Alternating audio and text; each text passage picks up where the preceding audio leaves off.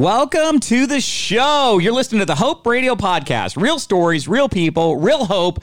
My name is Sean Davis. I happen to be your humble host, and joining me, my co-host in life, the mother of my children, my beautiful wife. Her name is... Just Jen. And you're along with us as we keep the Hope train moving on down the Hope tracks. Choo-choo. Yeah. You like that? Yeah. A little subtle change to the intro. I got it. You got it. And you rolled with it. Just like a train. That's right. Choo-choo. And you're losing a little choo-choo ether. Your choo-choo is getting a little less choo-choo. Choo-choo. Chugga, chugga, chugga, chugga. Choo-choo. Ooh, I'm glad I said Good that. one. Yeah, you got your choo-choo back. Just like I got my fire back. How you doing? I'm doing great. I am too. I'm doing great. I'm doing so great. Yeah. Oh, I guess you are. That was good, huh? That was good. Yeah, that was got good. A little pep in your step. I got a little pep in my step. You know, I lost a little pep. Yeah? Yeah, you know, it's every once in a while you have, a challenge that, puts you in a fetal position, kind of makes you, and even a hope dealer like myself every once in a while has like moments of not so hopey. That's when you need to listen to our show. I know. You know what I need? Here's what I realized. Not that I need to listen to the show. Yeah. I just need to do more shows. That's because right. then listening to great stories of hope, of perseverance. Yes. Of trials and tribulations and overcoming them and thriving and rising higher in new levels. That helps you to be more hope-filled. That's right. That's why we do the show. That's exactly right. Yay, us. We got a great interview today. I'll tell you about it in a second. But overall, how are you doing? Are you doing like I feel like you've been bright-eyed and bushy-tailed lately. I am always bright-eyed, bushy-tailed, just like the Easter bunny. You are. You're so cute. Hippity-hoppity, Easter's on its way. Oh. I love Easter. You know why? Why? Because the Easter candy is amazing. I think you like candy more than I like candy. Oh, I know I do. Yeah. I could live on candy alone. Really? Oh my gosh, yeah. What would be, okay, so if you're on an island, let me ask you this question. You're on an island. I already have the answer. You can only have 3 types of candy. Okay. What are you going to have? I'm going to have Cadbury chocolate eggs. I'm going to have the new Tootsie Roll eggs. And I'm going to have the hard-shelled Cadbury chocolate. So not the ones with the ooey gooey that I said, the first one. You know, the ones you crack it. Oh, I love those. Man. I love to just like take the insides out and like, so good. Wow. And I actually do want some Nerds jelly beans. I said only 3. Oh. You can't break the rules. Okay. And Jennifer. I have a lot of candies I like. I know. Jeez Louise. I'll take some Reese's peanut butter eggs. Oh, man. I was just going to say, you didn't even say my favorite candy of all. I saved that best for last. Reese's peanut butter cups. Actually, that's not my best. You know what? I actually think the favorite that I have of all of them is the trees, the Reese's trees at Christmas. Oh, I don't judge. I don't care. I like that they're I a like triangle. them all. I bite the tip of the top of the tree off first. Nope. Yeah. Just eat it all. What? Yep. Really? Yeah. Wow. I don't mess around when it comes to candy. I know you don't. All right. Speaking of food. Yes. Because we were on a candy discussion. Okay. And now we're going to speak of food. Yes. It's time to tell a joke. And you always tell jokes. About It's funny food. time. It's funny time. And Jen's going to tell a joke about food. That is right. All right. You ready? You know me. I am so ready. All right. Here we go. Okay. All right. Go. Okay. Where does the Easter bunny like to eat breakfast? Where does the Easter Bunny like to eat breakfast? In his Easter Bunny whole house. IHOP! All the waffles you could imagine. I should have gotten that one. I know. I like IHOP, but I haven't been there in years. We don't go to food restaurants. We don't. Nope. But you're a foodie. I know, but I make my own food. Here's the thing. We go to food restaurants only when they're in Mexico. That is right. We live a different life in Mexico. Well, we're like secret agents down there. We're different people down there. They have the best sushi. They do have the best sushi. Mm-hmm. And we right see off the we don't go out to eat at restaurants in where we live in California. No. But we're in Mexico, we go out to eat at restaurants all the time down there. Yeah. Why is that? The Why is food that weird? is just fresh. Why do we do that? I don't know. It's interesting, though. I think, you know what? Here's why we do it. It's because we lay out in the sun all day and play. Nobody wants to go inside and cook. We just want to like hang out. Yeah. So like the sun makes you tired. So if you're out like surfing and playing in the water and taking the Can-Am, like you're just not going to cook. You want to just show up and eat. True. That's true right. that. Yeah. All right. My turn. Your turn. Time for a funny. You ready? Okay. I'll give you a turn. All right. Here we go. Okay. So, I like the one-liner. So here's the one-liner joke. Okay.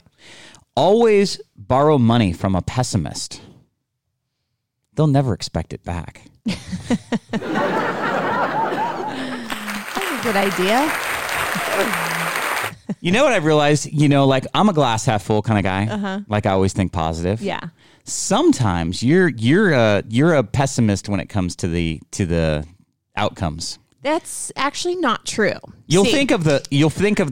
I think of the good and the bad at the same time. Yes. Because my brain thinks faster than yours. So what? I'm actually thinking the positive, but I'm also thinking the negative, and I have to weigh both of them. But why does the negative weigh more? It doesn't. I just like to be aware of the bad. So do you offer me the negative just to see what my response is going to be? How I if I've thought of it or if I address it? Pretty much. Wow, very strategic. Yeah, You're smart. Because you can get really excited about something, which there's nothing bad about that. But am there's I always one of those type of people that get really excited about something and then? No, you get excited about everything, but then some things can happen. So if you're prepared, then you're prepared. Yeah. For either way. And that's how you're a planner. Yes. Like you like to be prepared. Yeah. I'm go out there and do it. Yeah, you totally are. Yeah. I mean, I am in some areas of my life, but mostly I want to know the positive and the negatives at the same time. I get it. And then I make my opinion based on that. Well, I understand that. Yeah. All right. But here we go. We got to get into our interview. Okay. All right. So we're going to talk to a couple. Yeah, this is the first time this year that we've spoken to a husband and wife couple. And we're going to talk to Beth and Randy Sievers. Okay. And Randy runs Runnin' for Rhett. Oh, I do know Running for Rhett. Which is a charitable organization that is named after their son Rhett, who they had lost. He had cerebral palsy. He fought a courageous battle over 7 years, and once he passed away, it was really, really hard on Beth. And the one thing that really helped her come out of it, rise above it, and actually start the process of healing was a friend of hers had asked her to go for a run. And so now the charity Runnin' for Rhett, which is in our backyard in Sacramento, which you knew about before we even ever started this whole podcast, because you're a runner. Yeah. That was all born out of his life. And I'm excited to talk with him. I'm excited to talk to him about the charity and Rhett and all the good things that they're doing inside schools and getting kids to be active and all that kind of stuff. So I am going to call him, get him on the line, get them on the line, and we're going to jump into it, okay? Okay. Here we go. All right. I've got Randy and Beth Sievers on the line. Welcome to Hope Radio Podcast, you two. How are you doing today? We're doing great. Thanks for having us today. Yeah, thanks for having us. Hey, my pleasure. Happy to have you and excited to chat with you. And so just for the benefit of our audience, our listeners, tell us a little bit about yourself. What do you guys call home? What do you do for a living? We live in Elk Grove, California, which is just south of Sacramento. We've been here since 2003. Yeah. In Elk Grove since the early 90s. Yes.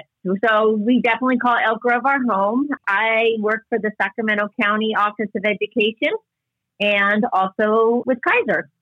Awesome. Well, Jen, she grew up in Elk Grove. I think it's called, is it McKee Elementary or something like that? Maybe I'm remembering it wrong. Yeah, McKee Elementary is definitely a school here in Elk Grove, and they're actually a part of our youth fitness program, which you'll hear more about in a minute. That is awesome. And Randy, what about you? What do you do? I'm the executive director with Runnin' for Rhett. My background includes 28 years at the Sacramento Bee, and then after that, I spent some time doing some ad agency work and working at a radio station. I found home here with Runnin' for Rhett in 2012 full time, starting in July. Now I get to oversee this growing nonprofit. It's like the little train that.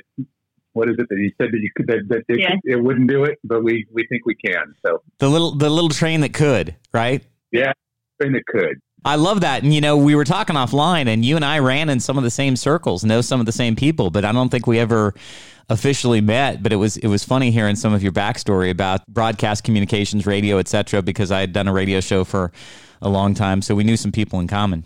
Absolutely. And it was great to have a lot of my media background when establishing the nonprofit. It was so nice to be able to reach out to previous contacts that I had in the business, and they just helped us grow. And so it's great to never burn bridges, right? Yes, absolutely. Yeah. I've always lived by that motto myself, just because you just never know. Life is interesting. And I find that oftentimes you'll close the loop, somebody that you're with or something that was left undone or unsaid, or maybe some relationship. I've experienced that myself. So I teach my boys, don't burn any bridges ever. Exactly. Well, and the world is a lot smaller than we think. Yes, I agree. You guys running for Rhett, I know that the hope story is there, but I know that it didn't begin as a hope story. So why don't you, for the benefit of our audience, share a little bit about your life and your story that's brought you to this point where we're talking about hope today, and that brought you to a point where you're running a nonprofit. I'll let you unpack it for the benefit of our audience. And I always hand it off to Beth. I know the story well, but nobody tells it as well as Beth does. And awesome. So I'm going to let her tell how we all got started, and then I'll jump in a minute. Okay. Randy and I were married. He had 2 previous children that I got to raise. And we decided it was ready to start our family and got pregnant. And we were excited to have a baby join us in February of 1997. Rhett was born. And perfect pregnancy. Yeah. No problems, no issues. Great delivery. We brought him home, 2 days later or even a day later. We were so excited. He met his big brothers, big sisters, aunts, uncles, grandparents. We were excited to have a little baby in the house. But then we started questioning some of the things that Rhett was not able to do. At about 3 months old, that's when the tests started coming. MRIs, CAT scans, X-rays, blood tests. So, Beth, what were you noticing? What were the things that you felt like were not normal? In the intro, I told you I was in early childhood education. So Rhett wasn't able to track with his eyes back and forth looking, at us. He wasn't a good eater. It took him a long time to drink a bottle, and he never slept. And when I say literally never slept, the child never slept. Well, he would sleep if you were holding him, but never on his own. So some of the things, at 3 months old, some of the movements start to roll over. He wasn't doing any of that. Lots and lots of tests later, we were given the diagnosis that Rhett had cerebral palsy, and that it was going to affect his arms and his legs. And the cerebral palsy was caused by? It was caused by a prenatal virus that I got. Perfect timing right now, and we're talking about COVID and how it affects people. This was called the CMV virus. Don't ask me to spell it, but I can say it. It's called the cytomegalovirus. People get it all the time. It's and I must have got it when I was pregnant. Yeah, the doctors were able to determine that she caught it sometime between the 14th and the 17th week of development based on the virus attacking Rhett during that part of the pregnancy. And so what part of his brain was affected by the virus was developing during the 14th to 17th week. How did you guys handle that? I mean, that had to have been like a ton of bricks just dumped on your front lawn and said, you figure it out, like out of nowhere. You're not expecting that. And so how did you guys process and handle that? It took a lot of turning in, to each other and saying, what are we going to do? How are we going to raise this baby? But really, it was Rhett who brought us through it, because no matter if we were sad, if we were angry, if we were feeling at the depths of our despair, you still had a baby you had to take care of. He was a part of our family, and we did everything with him. He went everywhere with us. We started educating ourselves. We started talking with teachers and doctors and other parents that had children with special needs. The internet wasn't available at that point, and so we were just starting to break into the internet and learn how to use the World Wide Web. And so we were having to dig deep and find a lot of information about some of the challenges Rhett was going to have. But he, like Beth said, he went everywhere with us. If you guys are united, if you come together and unite, and then you're right, you've got this child you got to take care of. You can't sit there and stay in your lament and worry and despair or whatever over the diagnosis. You got to just get up and get going. You got to take care of this boy, and you got to take care of yourself.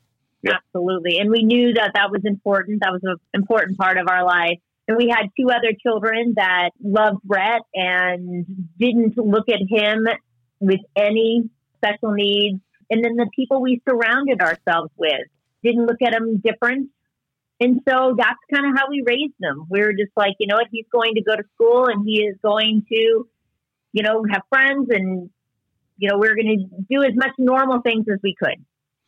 Now, I don't know a lot about cerebral palsy. And so I guess my question is, when they diagnosed him, did they also give him some sort of life expectancy? Was it diminished, or was it like, I always think about Down syndrome, et cetera. You can have a 45-year-old Down syndrome person or even older or whatever. So was there a diagnosis that way that was something that you were delivered?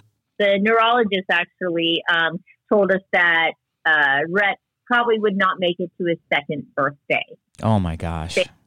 And so we brought Rhett home, and we did everything with him, and we raised him as best we could with all the knowledge that we found. And but it wasn't unusual for Rhett to get sick during the change of the season.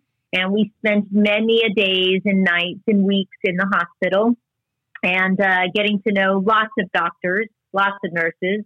When Rhett was 7 years old, he got really sick, and he went to the hospital, and he didn't come home. And yeah, you can imagine, I had quit my job. I owned a family child care home and stopped that to take care of him. And so I didn't have an identity anymore. I was Rhett's mom, and now Rhett wasn't here. And the only thing I had to do during the day was go pick up Brandon from school at 2:55 from high school. So I didn't even drive to the school. He met me around the corner. And that was kind of what I did until a friend of mine, she was training for a triathlon at that moment. And I thought she was crazy. And I said, that's not for me. And I said, I don't think I like running. I like to go to the gym, but that was more of my social hour. She introduced me to running, and I realized when I ran, I was happy. And we signed up for a race, and I enjoyed it. And she brought me to a meeting about a half marathon. And at this point, I thought she was still crazy. And I was like, a half marathon, that's 13.1 miles. But they told me the date of the half marathon was going to be on March 13th. And that was the day Rhett died. So I said, all right, somebody bigger and better than myself is telling me to get up, get out of bed, and move. Do it. So I signed up, and I had a training plan and told me what to do every single day. I needed that at that moment. I needed that, somebody to tell me what to do. Structure. When I crossed that finish line, I was so proud of myself, and I looked to my family and my friends, and I said, we all have to do this. We have to run for Rhett. When she ran up to me and she said that, I was like, are you nuts? But how could I say no? I was a Friday night softball guy, and I like to go to the gym too, but I wasn't a runner either. And so the following year, I said, I'll train with you and I'll run it too. And so the following year, we had 35 people, and we had this crazy idea. Me being in the marketing world, I said, let's get baby blue shirts, and let's put, a picture of Rhett's face on the front of our shirt. At that moment, most of those people knew Rhett. So we were like, oh, these are all our family and our friends. And so we all wore baby blue and with Rhett's face over our hearts. And we said, okay, let's do this. And so we all did some sort of 5K, 10K, or half marathon that day. So there were 35 of us, and then the following year, we established a training program with that same woman that came knocking on the door and telling Beth that she needed to go out and run or walk with her. We had some people start wanting to be trained for a half marathon. And so the following year, we had 125 people that signed up to train with us, and they all paid us money to train them. We didn't know what we were doing. Will did. Yeah. Our trainers knew what they were doing. Our trainers knew what they were doing, but we didn't. And so we weren't even a nonprofit at that point yet. We did it that year. Everybody ran the Shamrock again that year. And then the following year, we had 250 people that signed on and joined us to train again, and just gained more and more momentum. So in 2007, we established ourselves as a nonprofit in December of 2007. And now we've established quite a little nonprofit here in Sacramento. We're based out of Elk Grove, and we fund Northern California's largest after-school youth fitness program with the money that we raise. Well, let me just say, number one, kudos to you guys for doing that. I mean, as a guy that was not a professed runner myself. Now, my wife, she's always been a runner. For me, that was not something that I thought of as fun. It was not something that I thought of as joyous or something that I remotely wanted to do at all. I remember the very first time we decided to run, I ran a half marathon, and it was a Disney half marathon, and I didn't train for it at all. We just there was 4 of us that just showed up, and we just decided to run this thing. I think I could walk like 3 days after that. But the first 2 days, like the end of it, like my legs were like spaghetti. I couldn't stand. I'm like, what did I just try to do? So there is a euphoria that comes over you when you finish a half marathon, and something significant, something challenging like that. But I can only imagine in the context of what you guys were dealing with, and I love running for Rhett. You're running for Rhett because Rhett couldn't run. And I love that message. I love that you're going to do something in his name, in his honor, that he couldn't do. And kudos to you guys, though, for even thinking that. And Beth, it sounds like that friend that came by, it sounded like she did a decent chunk of saving your life at that point. Like, she got you out and got you into movement, and you found something that you could connect with happy that would then help you form a base of kind of rebuilding your life again, right? Absolutely. And it put a community around us that supported us. And this new community, these were people that didn't even know Rhett. So it wasn't like, oh, I have to do this because I know Rhett. It was a community of like-minded people that wanted to get up and move. And then you find out that everybody has a story. Everybody has somebody in their life that they are running for. Or walking. And that's what was so powerful. As we started talking with other people, we started saying, you had a story. And she's like, yeah, but it was Rhett's story that got me here, and now I'm sharing my story. That's what keeps us all engaged. As the nonprofit has continued to evolve, it's become more than just running. Our tagline that we've attached ourselves to is called Move into Life. And so we believe that that's what Beth did back in 2004. And now we encourage other people to do the same thing for whatever reason that they have, whether it's, somebody in their life that has lost a loved one, or whether they themselves has been affected by something like that. They can feel like they have a community to go to. I love that message. I love that mindset. Move into life. What a great 3-word, synopsis of what I believe, and I have experienced myself, is a great mechanism for improving fitness, improving your overall mental well-being, and that is movement. Like for me, like I said, I was never a runner. I'm a runner now. Like it's something that I do get joy from. I do get passion from. But my journey began as walking. I couldn't see running initially. And it wasn't until I did this repeated streak. My wife does a streak where run, walk, jog a mile a day in the month of June. She's been doing it for 7 years for her Instagram followers. But I did it 4 years ago for the first time, and it was developing that habit of movement daily that then I piggybacked into wanting to run, and then running became, running trails and running on the street and, that kind of thing. So I think that move into life is beautiful, very appropriate. I've lived it and experienced it myself.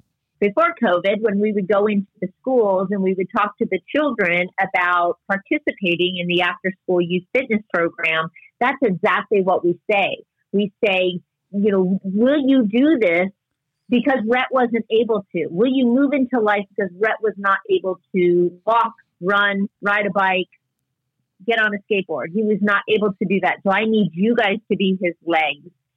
So Sean, let me take a step back before we tell you more about our youth fitness program. I have to tell you about how we raise money. We have all these people that train with us to do these events that they didn't think they could ever do, and they train with us, they learn about our story, and then they go and complete an accomplishment that they didn't think they could ever do, and then they feel passion for what we do. And so about 10 years ago, we were contacted by Sacramento Brewers Guild. There's a guild here called the Brewers Guild, and they were putting on a new event called the Capital Beer Fest, of all things. The word got out that they needed volunteers for this event that they were planning to put on, this first annual event that they were planning to put on. And one of my board members was a part of the Brewers Guild. And he says, I know a group that could provide some volunteers if you'd be willing to give us a few dollars to have have the volunteers come out. And so he reached out to me and he says, do you think you can put together 100 volunteers or whatever it was at that time? And I said, sure, I think our people will do that. And so I asked via social media, would anybody be willing to come out and pour beer and move kegs and help people have a good time in the Sacramento community? And they came out in droves. And so the following year after that, the Brewers Guild was not able to put the event on. And so they handed it off to us, and we became the owners of the Capital Beer Fest. And so now each year we put an event on that raises us a nice chunk of money every spring. We're able to funnel that money back into our program that we put on, which is our youth fitness program. And so we established our youth fitness program in 2010, in April of 2010, with 2 schools. And the word got out about the program, and we did it the following year. And again, just like our adult fitness program, the schools started signing up and wanting to be a part of this after-school fitness program. And we provide 5 to 7 weeks of training for kids after school. They train for a couple of days each week, and then they go home and they train with their parents. And we tell them about Rhett's story, how he wasn't able to run or walk. And we challenge the kids to eat healthier, and we challenge them to run more and drink more water and walk and just get exercise and get outside and get out from behind the screens that kids are behind so much of the time these days. And so it's continued to grow. And then this past March, we had 75 schools signed up in the Sacramento region, over 3,500 kids and their families that were signed up to do a 5K race. At the end of their 7-week training program, they're guaranteed to participate in a 5K race that we put on. And the kids can do it all completely free of charge to them. They get a shirt, they get a wristband, they get all the curriculum on how to train and how to eat better and drink better while they're training. And it's just been amazing to watch the growth of the program. And then at the 5K race that we put on, we watch these kids take off. And if you've never seen 3,000, it's quite a sight to see. It's so inspiring to see. I'm so proud to shoot the gun off when they take off. But 3,500 kids taking off from the track at Hughes Stadium, and they run outside of the stadium and in through Curtis Park and back into the stadium again. And it's just an amazing sight to see. And when they cross the finish line, we have all these volunteers that are lined up there to put a medal around their neck. Oh my gosh! When they get that medal, you'd have thought they got $1 million.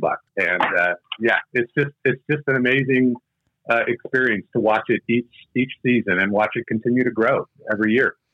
I can only imagine, like when you talked about 3,500 kids starting the race, the first thing I got of was like this vision of a whole bunch of kids with their Easter egg baskets getting ready, and like somebody fires off a gun that they can now go run into the field to look for the eggs. Like that was like the vision I got, with the fervor, with the intent, with the excitement, all these kids just lurching forward to go find their basket of goodies. And so when you talked about that, I thought, oh, so I got to get rid of the basket, but that's what it looks like. You know, all these kids just lurching forward and running, and excitement and glee. And, you know, some kids are going to want to be the fastest, and some are just watching everybody, and some are just movement. It's got to be awesome. What's crazy about it, Sean, is it started off as primarily an elementary school program. And as we aged as an organization, kids have participated at the elementary school level, and they started asking for it as they went into middle school. And so we started gaining more middle school participation. And now that the middle school kids are graduating into high school, they're asking for our program in high school. And so we've got a number of high schools that are participating.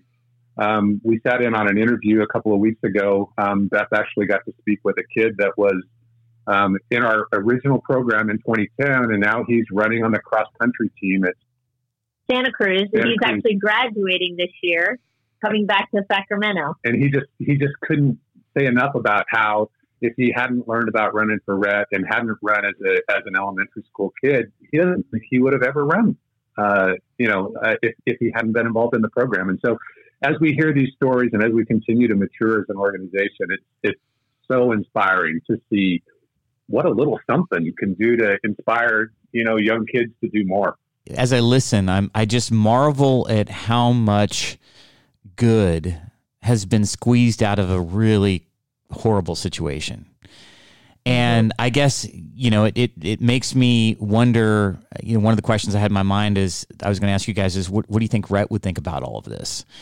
And then, but I think the bigger question that I have is, in the deepest, darkest depth of your heartache, loss, mourning over the loss of Rhett, did you ever imagine that something like this could be born out of that? Never. No, never. And what's great is the parents get it, and then some of the children will come up. What I wanted to say was, the children get it. Some of the parents will come up to us and say, my son or daughter was never passionate about anything. It was hard for him to be excited about school. It was hard for them to be excited about friends and doing anything. But this running for Rhett, he was excited about it, and he wanted to come to school. He wanted to participate. He wanted to wear the baby blue and run. And she goes, now we get, updates of, Mom, we should drink water with dinner because they say that that's healthy for our bodies. And let's go for a walk after dinner. So it definitely trickles up from those children who are passionate about this. The bug for running infects the kids, and then the kids infect the parents. Absolutely. Right. Just the opposite direction that it should. You would think in your mind that the parents are supposed to teach the kids, but in this situation, the kids are teaching the parents. What's funny is it's the reverse with what we've got going on with Jen streaking with the cool kids that she does every June. So usually she's got a whole bunch of adults, usually a lot of women that participate. But what's interesting is some of these women haven't done a mile, haven't walked like that in years, and so they'll get out, and then some of them have young kids. Well, the young kids, Mommy, can I walk with you? Can I walk with you? Next thing you know, the kids are along every day, and then it builds that habit that way. So it is. I think physicality. I think habitual physicality is infectious. It's contagious to those that witness it or see it, because no one wants to be the person, because it takes away the excuse.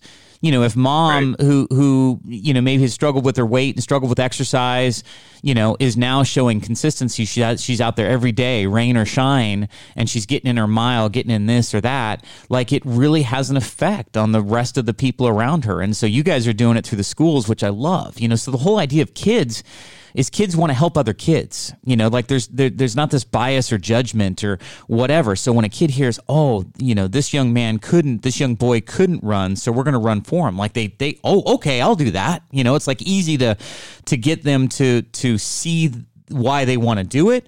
But then once they do it, now they're infected with the bug. Now, you know, that fitness, that feel good, that, you know, just that feeling that comes from it.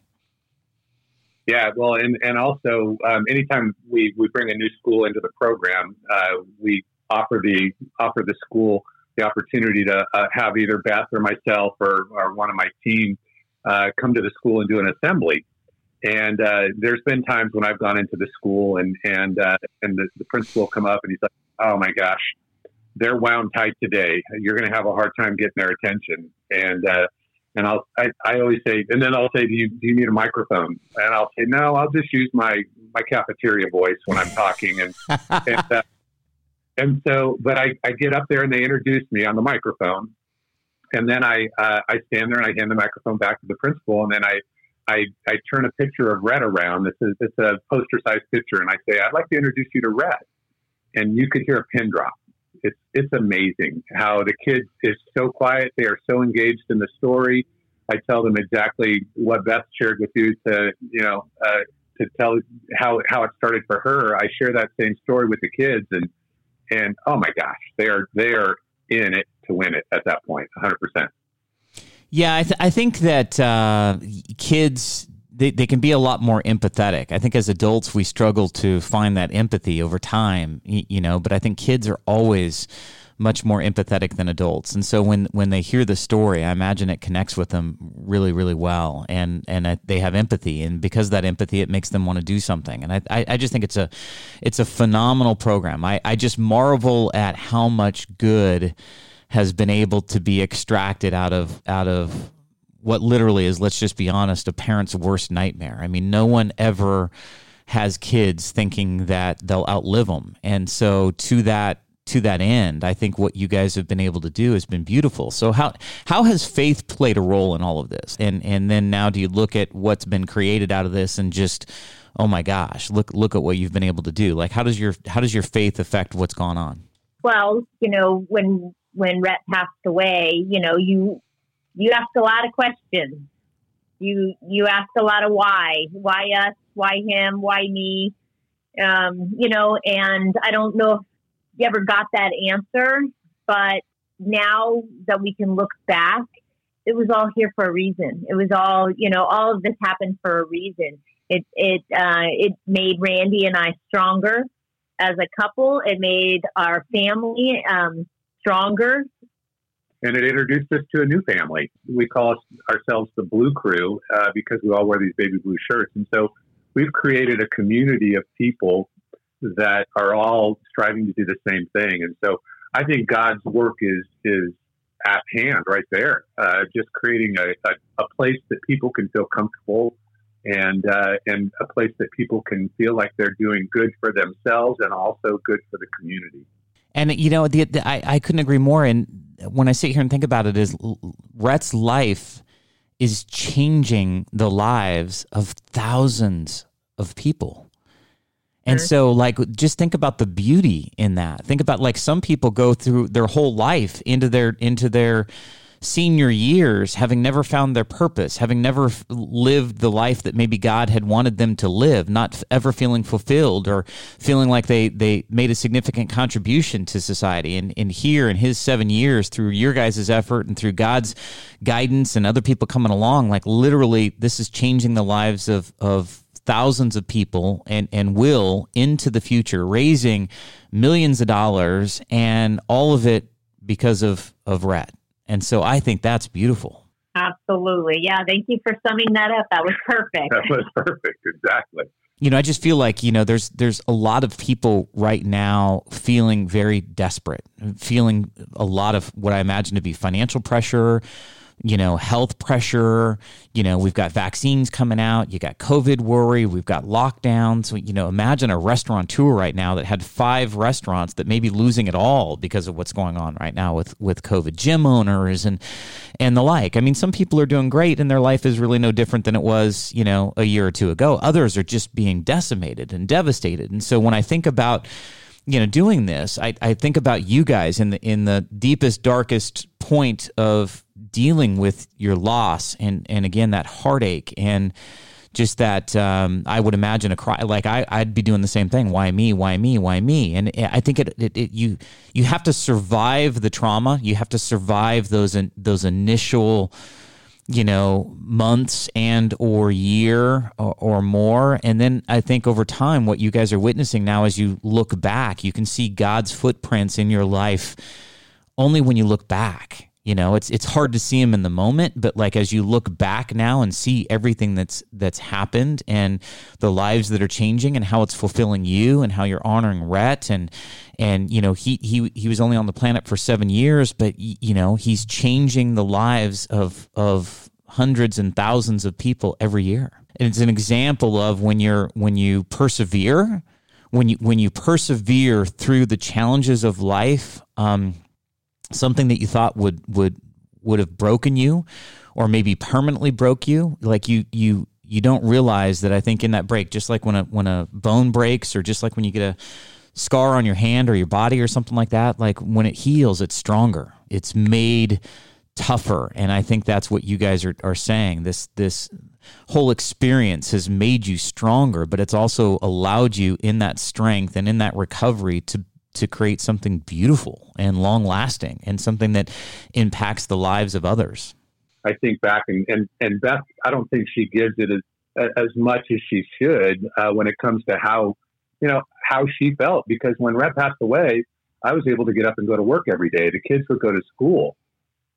And she was just, she was here at home. And I was, so grateful that she was able to find something to do.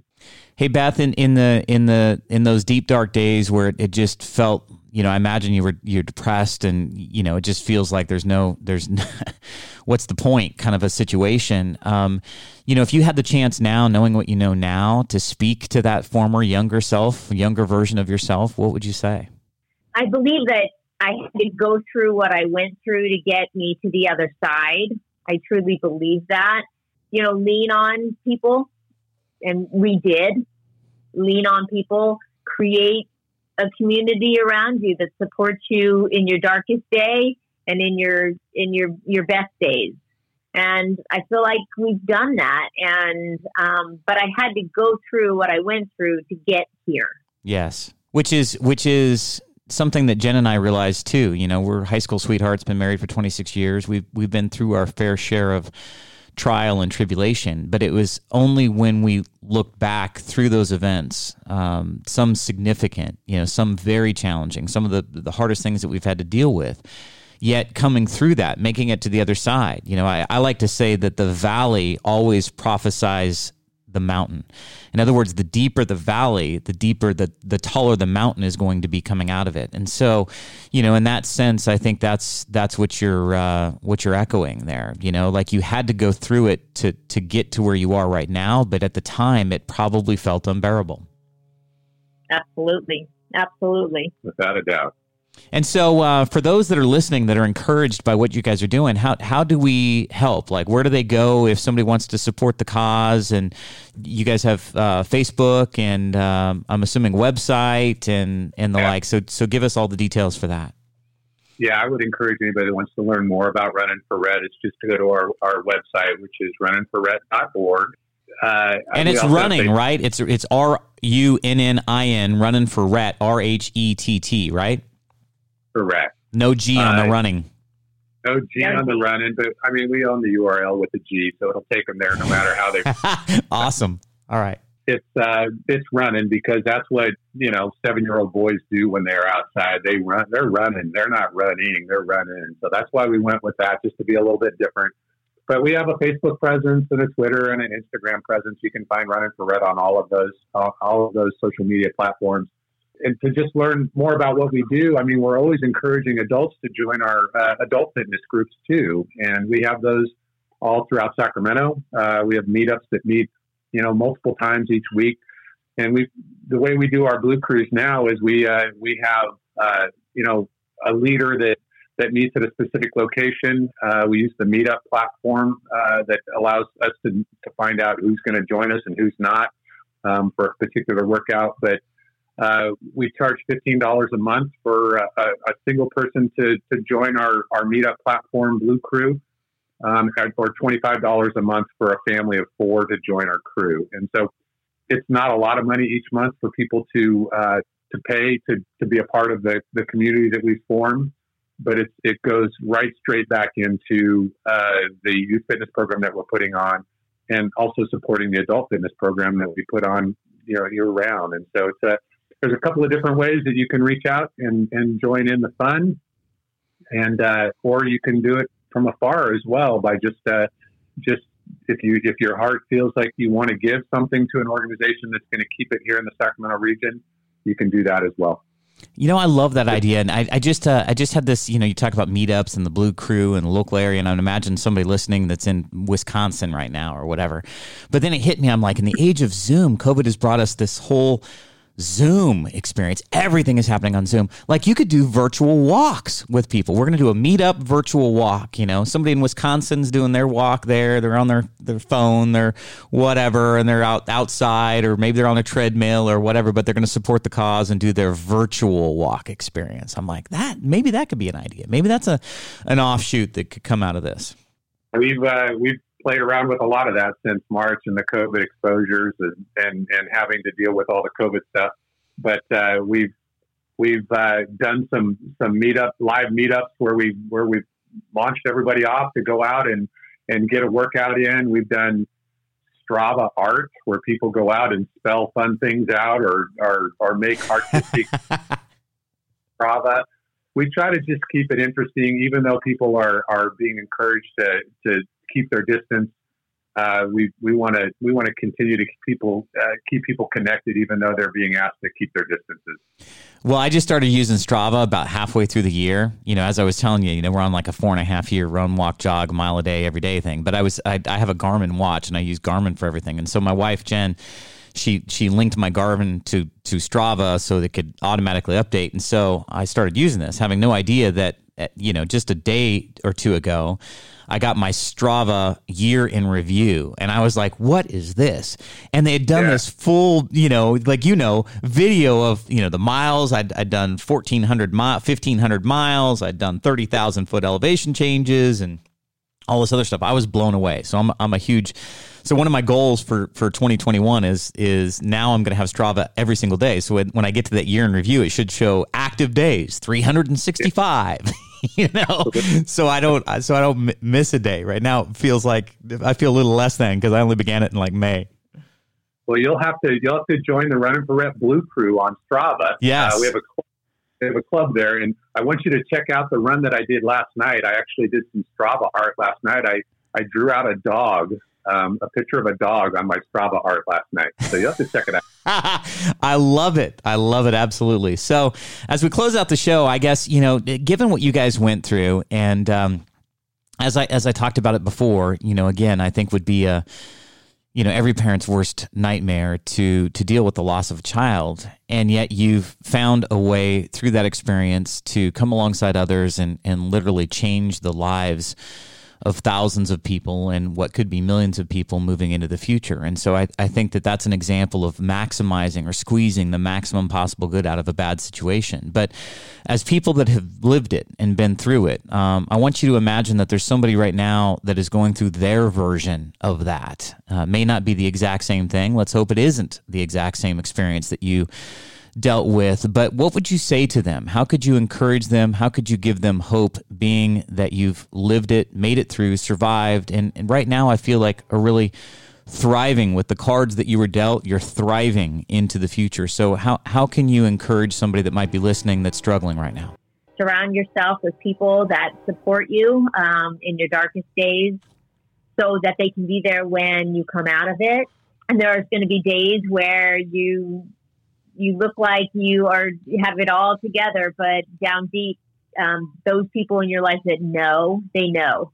And you need people that know. So surround yourself with those people. Well, and I'm always a proponent of just get outside. And when people are going through something that's really difficult, including myself, I mean, we all have our darkest moments, and some are darker than others. But I always encourage people to just get outside, go for a walk, just move, because it doesn't do you any good to sit in the house and just think about all the things that are going wrong. You feel so much better when you get outside and you move. And so grab a friend. Somebody will walk with you, or somebody will go for a bike ride with you. But whatever you do, you need to get outside, and you need to know that there is more than what's going on in your life right now. There is an upside to this valley, like you had referred to earlier. The deeper the valley, the bigger the mountain as you come out. So it's get outside and get moving. Great advice. Great advice. And I knew somehow, some way we were going to get to that movement. And I think that's so key, because when you get outside, you know, the fresh air, the trees, the animals, you know, the sunlight, you know, there's just something about that I think is naturally hope-giving. So that movement, that ability to walk, that ability to breathe in that fresh air, to get outside, grab a friend, you know, call somebody that you know that is close to you, that isn't going to judge you, that isn't, you know, and just say, hey, I need to take a walk. Will you take a walk with me? I think that's phenomenal advice. Just knock on the door, and if they say no, then come back again the next day. This is true. Well, I just want to say thank you so much, you two, for sharing your story about Rhett. Thank you for sharing your good days and bad days with us. But more importantly, thank you for, you know, persevering and through the whole experience, finding a way to extract some good out of it and come alongside others. I really feel like this is something that is changing the lives of others, even through this devastating loss. You're coming alongside and literally having young kids and parents and, you know, edify and encourage you with the stories that they share about how what you've done and what you've created in Rhett's memory has been so life-changing for them. So I applaud you for doing that, and I thank you for doing that, and I think it's a great mission to come. And so if anybody's interested in supporting and checking out what they're doing, please go to runningforrhett, RHETT.org, and check it out. Thank you, you guys. Thank you for giving us the opportunity to share our story. We love to tell our story, even though it can be challenging at times to share it. We love to share the story all the time. Yeah. Thank you, Sean, and we hope to meet Jen sometime in the future. Absolutely, you'll do so. She was just taking care of our youngest today, so she wasn't able to make it in. But I appreciate you guys, and thank you so much for your time today. Okay, Sean, so I know I wasn't able to be there for the whole interview, so tell us what you thought. Man, I was impacted, you know, to hear the story of Beth and Randy and Rhett. And, you know, I feel like every time I have somebody on the show like this that talks about a story, especially when there's a loss of a child, like it puts me in a situation where I imagine what would I have acted like, how would I have responded to it? And it's, I just think it's one of those things that you'll never ever know, and you know, you never want to experience, obviously. But I could sympathize with Beth. I could understand why I would want to withdraw and close myself in, isolate myself, and just not want really to do life. Yeah. And I think that's why, you know, what struck me is the importance of having some really true close friends around you, because they'll recognize the situation that you're in, and they'll just grab you. And sometimes they'll just grab you and go, listen, you need to get outside. You need to come with me. You need to go for a walk. You need to go for a run or whatever. And look at what that did. Mm-hmm. I mean, it really sparked the healing process, and it actually led to a charity now that's benefiting the lives of thousands and thousands of young kids, you know, getting them to move, getting them into action, and all in the name of their son, you know. So it's just a beautiful, I think it's a beautiful, out of the ashes came beauty. Way to honor him. And I think if something ever happens and you're in a situation where you do lose a child, I mean, if you can take that loss and grows something beautiful out of it, then I think that that goes a long way. I think it goes a long way towards healing, and I think it goes a long way toward, honoring your child's life, and I think it goes a long way toward just being a good human and impacting others. I just love what they're doing. Like I said before we even did the interview. I know you weren't able to be there for the whole interview, but just to have this idea be born out of that, and then to have it transcend and run, like we're runners. Like I get it. I get that feeling. Like when I'm on a long run, I come back, like I feel so accomplished. I feel like I did something. I feel like the endorphins, the whole runner's high. I get that, and so I just love that they're doing it all. Yeah. Thank you, Beth and Randy, for an awesome, awesome interview. And thank you for what you're doing to benefit the community, our local community. We celebrate you, and we're going to continue to celebrate Running for Rhett and sing the praises of the charity moving forward. And I think you can go to www.runninforrhett.org. That's RUNNIN for Rhett, RHETT.org. You can support them there, hear more about the charity, hear more about their events, etc. You can also find them on Facebook and Instagram at Runnin' for Rhett as well. So thank you, Beth and Randy, for all that you do to help others. All right, Jen, so how do people connect with us on social media? On social media, we are at Hope Radio Podcast on Facebook and Instagram. Yes, and just recently released, we are on the good old interweb at www.hoperadiopodcast.com. I had to It's stumble so there. new. I know. Hope Radio Podcast. All things Hope Radio Podcast. That's right. All right, and guess what? What? We're going to be back again tomorrow. We're going to do another show. Tomorrow is going to be a fascinating interview. Fascinating. Yes, I am going to interview Dr. Amanda Eller. If you'll recall, she is the person that was lost in Hawaii. She went for a jog, went for a run. Yeah.